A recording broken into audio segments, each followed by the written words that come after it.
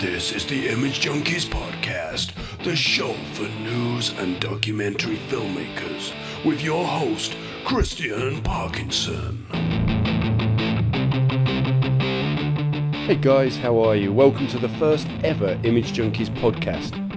This is a show that explores the world of news and documentary filmmakers, digital video producers, mojos and video editors. I'm Christian Parkinson and I've been a cameraman and video journalist and digital video producer since 2002 when I first started in local cable news. I'm author of the book Camera Confidential, a guide for video journalists, which is available on Amazon, and I run the website imagejunkies.net. My work in the Congo has won the David Bloom Award presented by President Obama and has been shortlisted for an international Emmy. I love making news and documentary films, and I'm hoping that through this podcast I can share my passion with you, interview loads of great people, and learn some new skills along the way. In today's podcast, I'm talking with US filmmaker Dylan Roberts about his groundbreaking 360 videos shot in Iraq in the heat of battle. It's an inspiring interview, and it's made me desperate to pitch my own 360 films. So Dylan, who are you? Where are you? And what are you doing? I'm from Texas, originally Austin. I'm currently based in Tulsa, Oklahoma, and where my wife is from. And I'm a journalist and have a video production company called Freelance Society. My business partner is based in London, and a lot of our projects that we've done have been through our production company called Freelance, and we try to work with other freelancers and other journalists, and we take pride in trying to helping that business grow. What is Freelance Society? Because I remember when you were first setting it up and you and I spoke about it. What's the sort of the basis of it? What are you doing with that company? Yeah, so instead of I kind of started as a freelancer just on my own, and then I met my business partner Christian in the 2012. He's got a great name, your business partner. Lovely name. Yeah, exactly. And so we definitely operate as a multimedia company, really specializing on the news and doc style, and we do a lot of nonprofit type work too. That's more like promotional material. But the majority of our work and our background has been complex countries, conflict zones, or natural disaster type countries. And we spent both of our careers spent a good time traveling. Each one of us, I think we're up to 40 countries each that we travel to, and we're still very young and still learning. And we developed kind of this network, and now when we get hired, a lot of the times we'll try to facilitate that news or NGO and say, hey, we have people located in the Middle East or London that can operate in Africa and Middle East, or on this side, we can operate out of South America. So yeah, we try to focus on not so much on breaking news, but if it is breaking, we try to take our time with that story. But yeah, that's kind of a little bit what we do. And I know you've worked extensively in Iraq over the last few years. How did that come about? I mean, going back to when you first went there, how did your relationship with Iraq and working there come about, and how's it developed? Yeah, I think when I first emailed you, I was either went there for the first time or I was going there, and that was in 2009, between 2009 and 2010, and I just went. It was one of my first kind of, at that time it was Iraq was relatively safe, even in Baghdad area, and then we would do a lot of stuff in the Kurdish area, and so I just kind of saved up money and just went and just focused on making good stories and making good artwork and talking to guys like you and other journalists like Kevin Seitz, who did Into the Hot Zones for Yahoo, and connected with guys like yourself, Sebastian Junger, who did Restrepo, and really learned how to get stories before you get to, and research and properly prepare yourself. And so I did a lot of stuff with some NGOs in the beginning, just to get there and say, hey, I'll do a project if you house me for a week, and then allow myself to work on other projects. And then from on, I just kept building good relationships there and kept going. And I think I've been to Iraq now close to 15 times. This year alone, I've been, I think, 4 times. And then, ever since, both in Baghdad. Last time I was in Baghdad was in 2013 for Vice Media. We did a documentary called Andrew White, the Vicar of Baghdad, and which I probably shared with you, the rough cut. You did, yeah. I remember. It was good. He's a very interesting guy. He is very interesting. And yeah, that was great. Christian came into play with that one. He had the access for that story. And I was able to pitch it to Vice. So, and then from there, we just kept developing relationships with Iraq, and in areas like Syria. And we just continue to find stories and pitching stories. And now in Iraq, I have great local partners. I share an office with a local NGO, and I'm able to go there to where my expenses are not very high, and I could stay in different friends' place and can operate with locals. And like, I do have fixers there, but I don't call them fixers. They're more just really close friends, and which I save a lot of money because I help them on different stuff that they are, help them on their English or education or computer skills. In return, they give me some of the best access. So I really treat them as just friends. And Iraq has been a really special place for me. It's almost like a second home for me now. So. And how have you seen the country change since you first went? What changes have you seen? Both on a personal level, but also in terms of working, has it got more difficult, for example? Yeah. As far as the country, immediately when the U.S.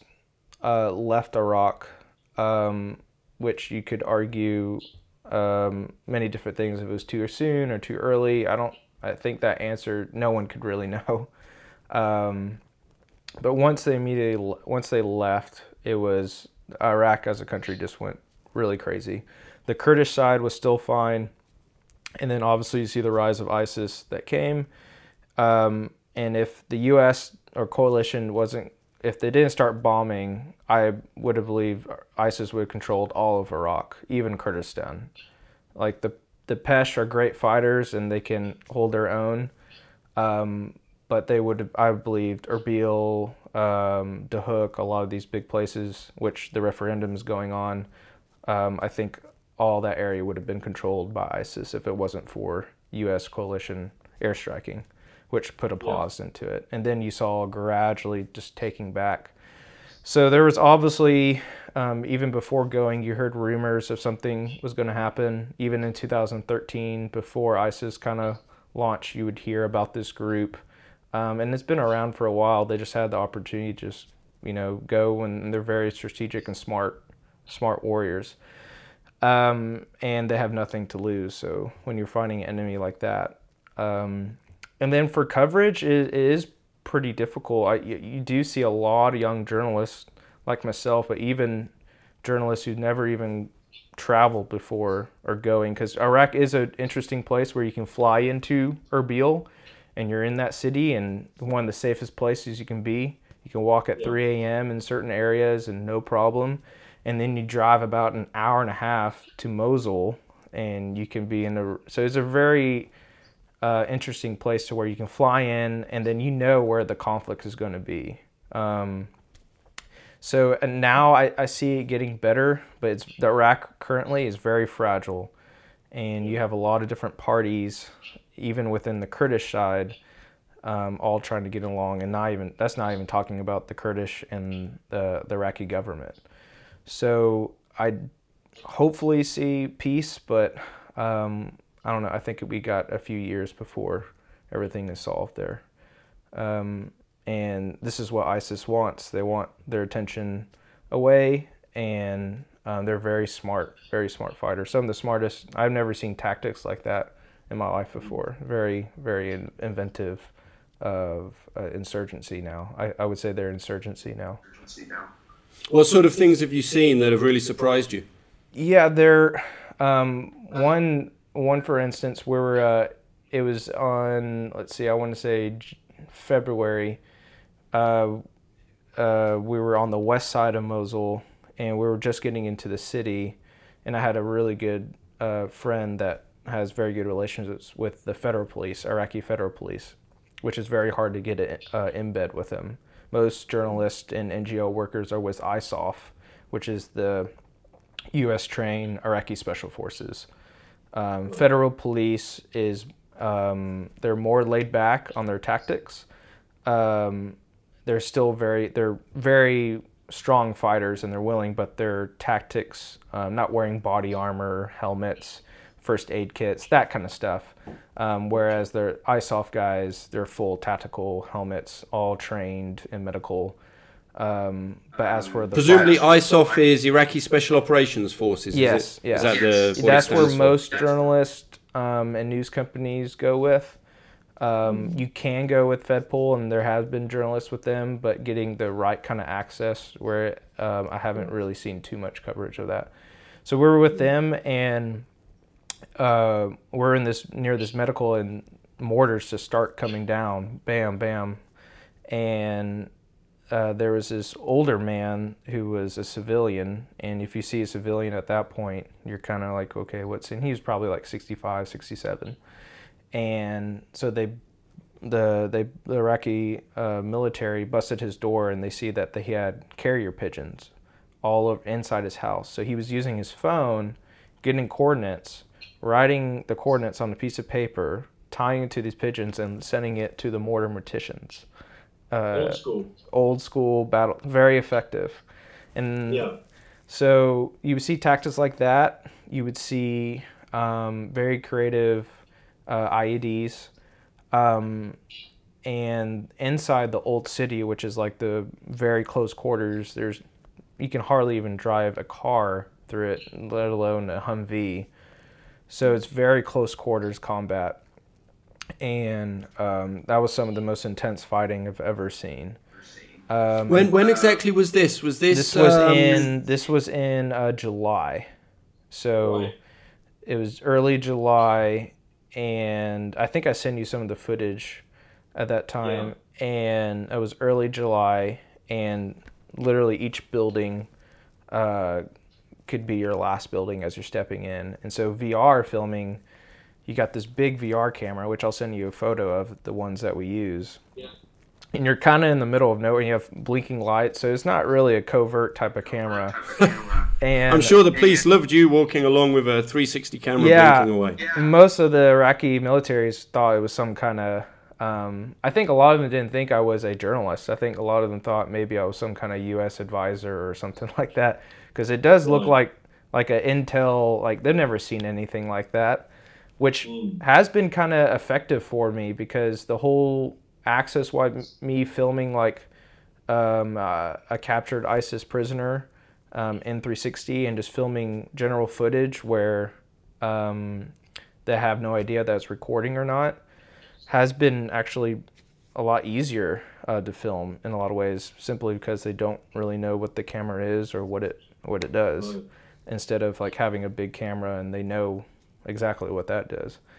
But yeah, as for tactics, ISIS was very smart. Underground tunnels, forcing the Iraqi military to go a direction by closing off certain roads, so bottleneck them. You would have, in one instance, we're inside a house and the federal police were sledgehammering through walls just to get to other houses. So that was really the only way for them to get around, was almost sledgehammering through all the houses. So yeah, it was very intense fighting those days. Well, let's sort of take a step back. I mean, you just sort of spoke briefly about the VR sort of 360 equipment you were using. What made you decide to go that route? 'Cause I mean, I've not heard of many people filming with 360 cameras in war zones. What made you decide to do that? And you know, what was the thought process? Yeah, I would say I'm proud to say that our company has been one of the first, and I would say still, one of the first Warzone filmmakers in 360. And we started doing stuff for Riot News, which they're called Riot, which was bought by Huffington Post. I want to say AOL, and now there's something different. I think it's called Oath, but is Verizon AOL. And so we were with them before that, and Christian, Steven, who's my business partner, we wanted to do the first Warzone film inside VR Warzone film inside Syria.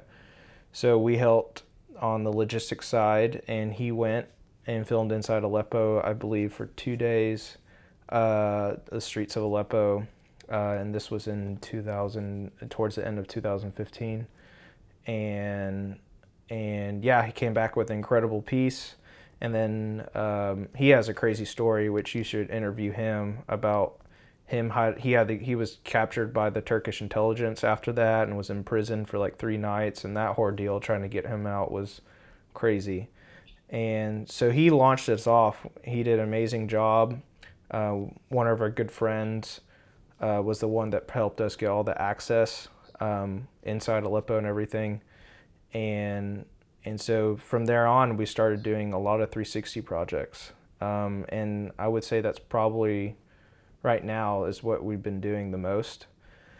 And it's good, and it's still very labor intensive for professional VR. There are cameras, like I would say if you wanted to first start out getting into VR, the Garmin Verb 360 is great. You can even do some professional shoots on it if you wanted to, but it is really small, so it depends what your client wants to look like. That's more of a professional shoot. So we really just, So we really just kind of just took off with it. We were just like, yeah, sure, let's do it.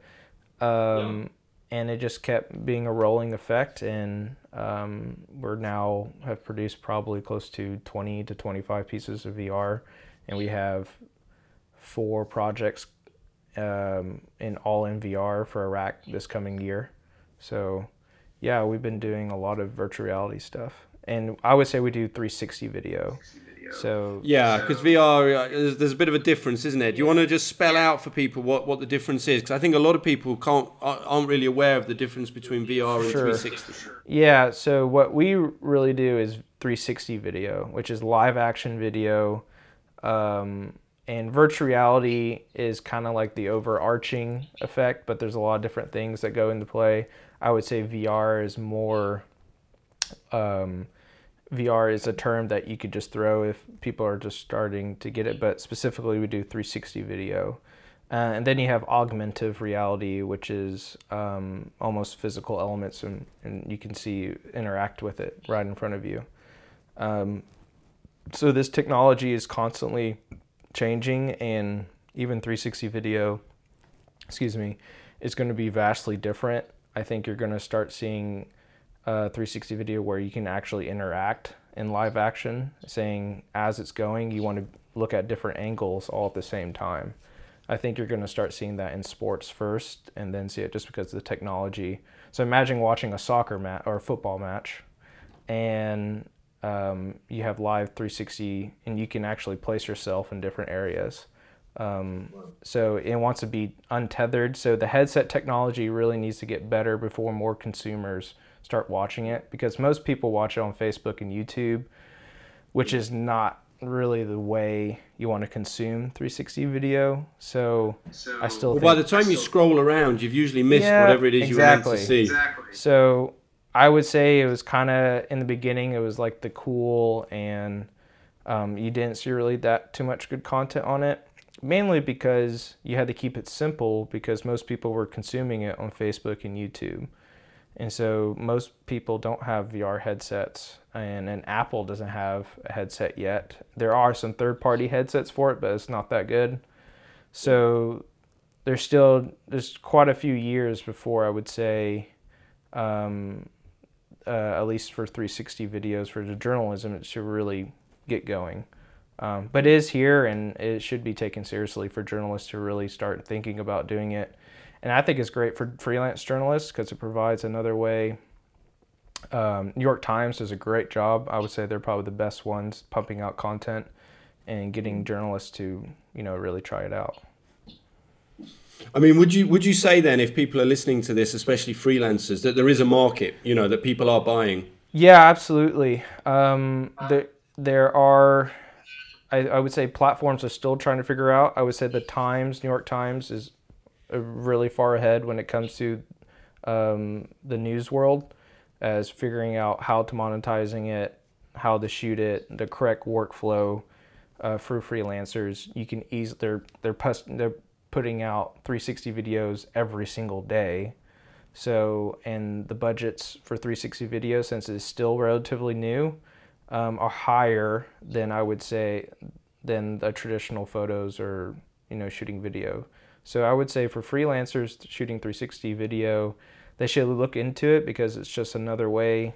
It's hard to just do photos and it's hard to just to do video. So you have to I had to learn all this on my own just to make money in the day. What kit are you using then? What have you evolved your kit to now? Yeah, so this is the Garmin Verb 360. So it's a 2. So I would say the best and cameras are just coming out, just in DSLR cameras in general. I feel like there's a new camera every 3 months. And with 360 videos, it's not even more. So I would say the Garmin 360 Verb has been pretty great. This is water resistant and it can go underwater and it shoots 5.7K footage. It can do 4K self-stitch, all on the app on your iPhone. So I would say if journalists want to get into 360, I would say this is the camera to do it. So this has been great for run and gun situations. And other camera is the Samsung Gear VR, which is great for run and gun. That's the only camera really that the New York Times daily 360 video uses. Now for professional shoots and the cameras that I usually shoot on, Garmin has been great for really tight spaces and really run and gun. But even like in Mosul, I shot on a camera called the Zcam S1, which is a professional virtual reality camera, and it's about this big. It's probably about, with the battery on it, is probably close to 10 inches. Without it is about 6 inches, and that's a 4 lens. That's great. The picture quality is amazing, and VR is all about shooting high def. Even 4K, you almost want to shoot it in 6K.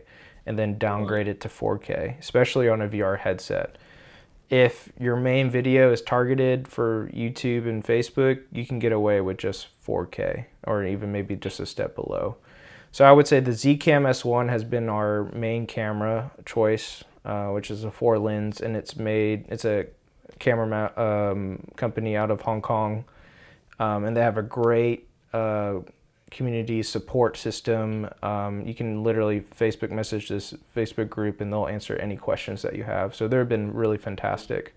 And then the other one obviously is the GoPro Omni, which is GoPro's 6-cam rig. That's great for environments, landscape. The software that you use is called Color, and it's very friendly with that software. That's a little bit more on the expensive side, but it's still a great camera. There's not like a true one VR camera, which makes it very frustrating. Each camera does something really well. One might not shoot well. I would say the Omni doesn't shoot that well in low light. Zcam shoots really great in low light and overall, but the software on the post side is still a little bit more difficult because Zcam is not like a GoPro or a Garmin where they have software is still relatively new company. Yeah. So yeah, I would say if you're looking to get really into VR on a professional scale, I think the Z camera is great. For journalists and freelancers, I would either get the Samsung Gear VR a camera, or most likely I would get the Garmin Verb 360, which is about $800 US. Okay, I've currently got one that was given to me. I don't know how you pronounce it. Theta S or Theta. Theta. It's rubbish. Yeah, it is. The quality is not. It was one of the first ones, and we did a lot of that in 2015.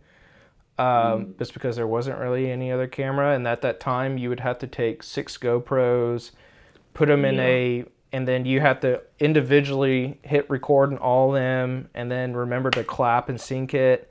And imagine doing this all especially in a conflict zone environment. You know how GoPros are. You have to like take the battery out just to unfreeze it. So imagine one of them unscrewing it all, take the battery, put it back in, and reformat the settings. So cameras now is much better. You have like the GoPro Omni now is all synchronized, so you don't have to worry about clapping or anything like that. Yeah, but there is a new Theta coming out that's going to be similar to like the Garmin Verb. Okay. Yeah. Well, I mean, I need to practice with it more, but I'm tempted to go for one of the ones you've been talking about, maybe the Garmin. But I mean, moving on then, tell us a bit more about the project you've been working on in Mosul. I know you sent me a rough cut of some stuff you'd been doing, and it looked amazing. What exactly is the project, and when will people be able to see it? Yeah, so what we really wanted to focus on was what would be a long format VR documentary. I think right now you see VR content or 360 content. They shoot it and they really want to post it to be the first, and I think we came up with the idea of let's really take our time with this 360 project. And a lot of times that we went to Iraq was for other shoots, and then we would take 3 or 4 days and go back what we really want to get in 360. And that's kind of how we did that for over a year. So we literally have footage from before the Mosul operation, all the way up to the liberation of Mosul, and after, and now post Mosul. And at first we were just going to tell this story as a narrative, just what the battle for Iraq was going through. But what we notice is myself and my business partner Christian, we're in the videos, so much of it, mainly because it's just a complex. So imagine setting up a camera in a conflict zone and trying to hide from the camera, which is impossible. So, so we're in the shots, and what you see, you get a reaction of what journalists goes through in conflict zones, and not just the firefights or the close calls, but even the interviewing of hurt victims and interviewing, seeing things, and you get your reaction that you don't really notice until you look back on it. So I think there's far more experienced war journalists than Christian and I. We've been probably doing it since when I was in college, and so I'm 28 now. So fairly good, but you do kind of see intake of what young war journalists go through. And I think we want to tell the story of Iraq, which generally as journalists, you try not to put yourself in the story. But this is so different because you're physically in the story and you get your reaction. So that's why we're calling it War Life. And it's about the battle for Iraq through a war journalist's eyes. And do you know what platforms that might be running on yet, or is it still too early to say? We're currently in talks with a few platforms. And we're kind of deciding if we want to go through the film festival route, where we create the film and have sponsors, or we just partner with a news platform to just go ahead and take the piece. So we're kind of in discussions right now, what we're doing, but I'll do official release of the trailer and about the film probably end of this month. So yeah. Brilliant. Yeah. Well, keep us posted. And then just quickly then on that point, what were the main issues you found? I mean, we've touched on some already, but shooting 360 in such a terrifying environment, what advice would you have for people who maybe want to do something similar? Yeah, I think first of all, it's all about the story.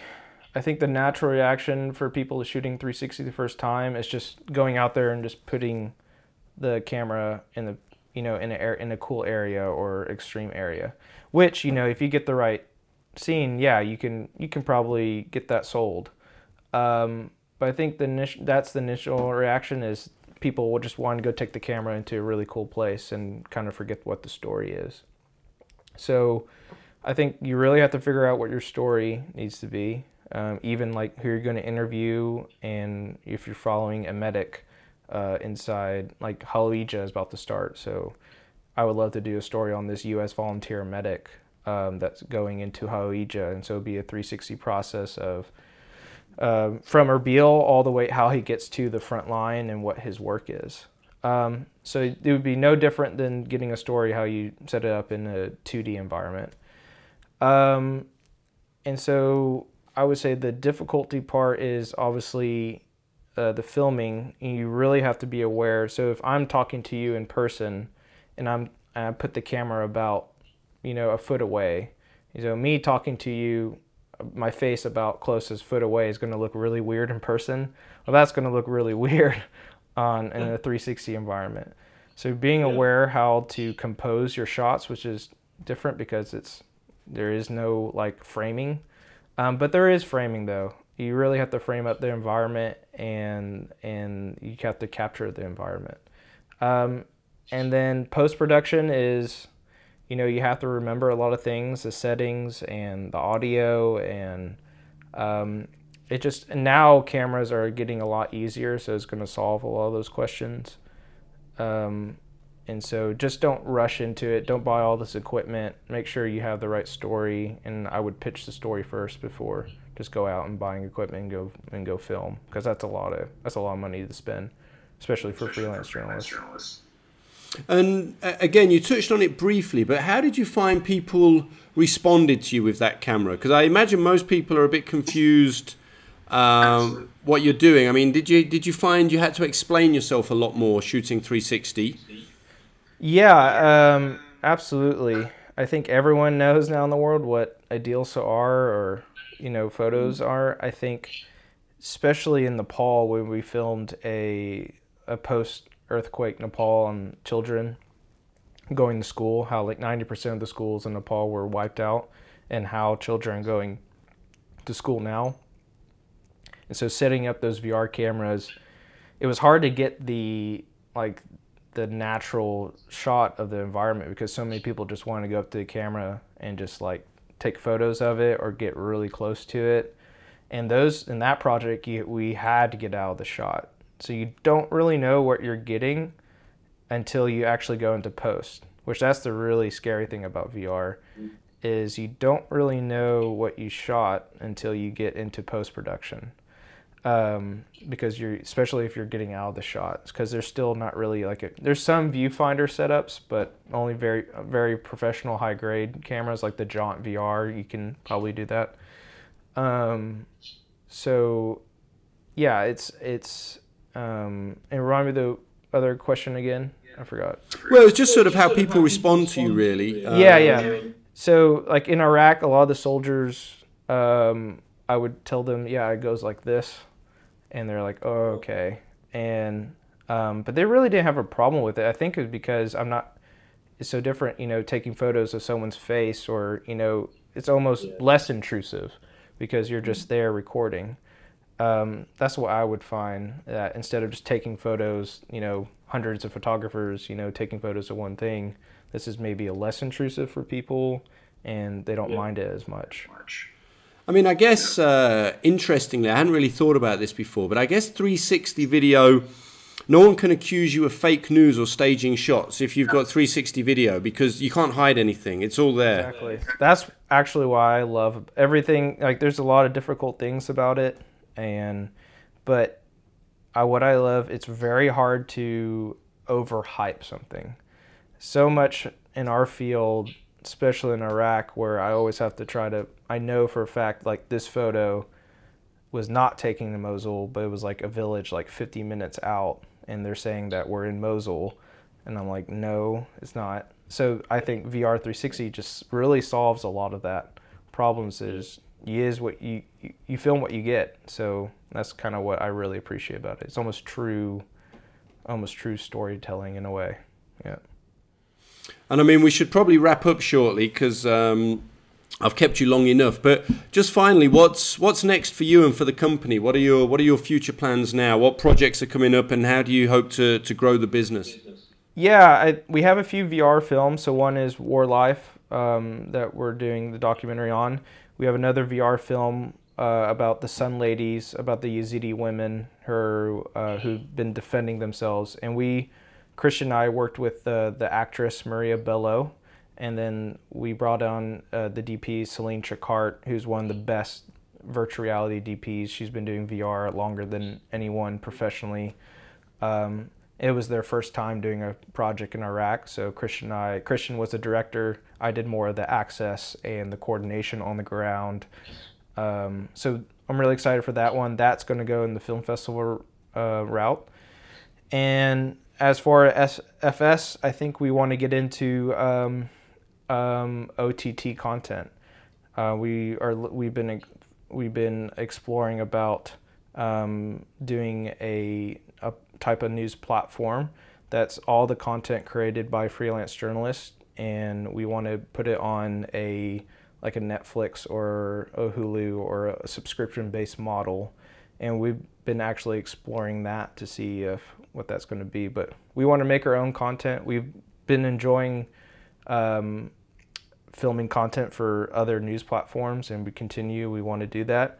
But I think the chance of making your own content and making money off of it I think people should really start looking into that. I think journalists should start looking into that, is owning their own stories and taking some time to see how can you make a revenue stream out of it. So I think that's kind of what we would like to focus on. Well, journalists in general, we've always been very bad.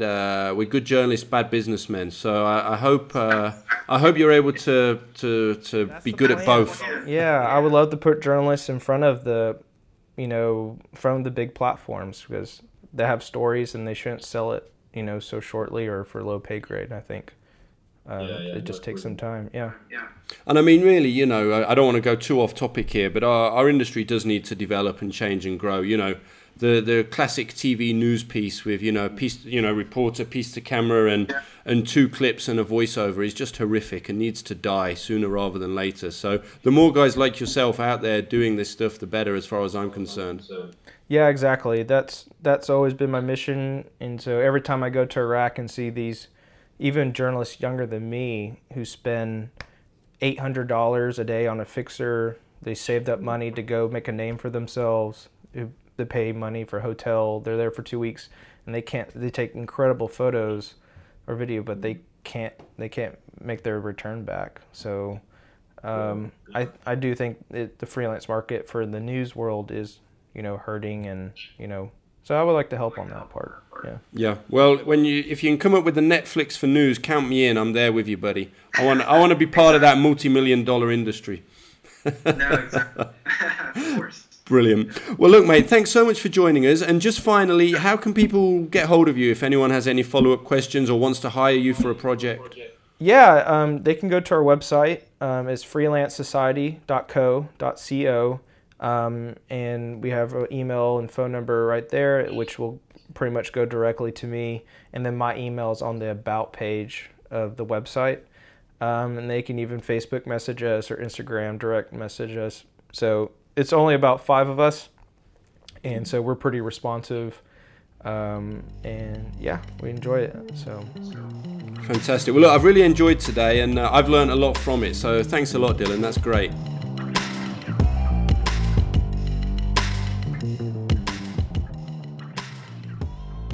So thanks for listening to the first ever Image Junkies podcast. I really enjoyed that interview with Dylan, and I hope you found it as interesting as I did. And mainly thanks to you guys for listening. If you liked it, please subscribe, please share it with your friends, and I'll see you next week.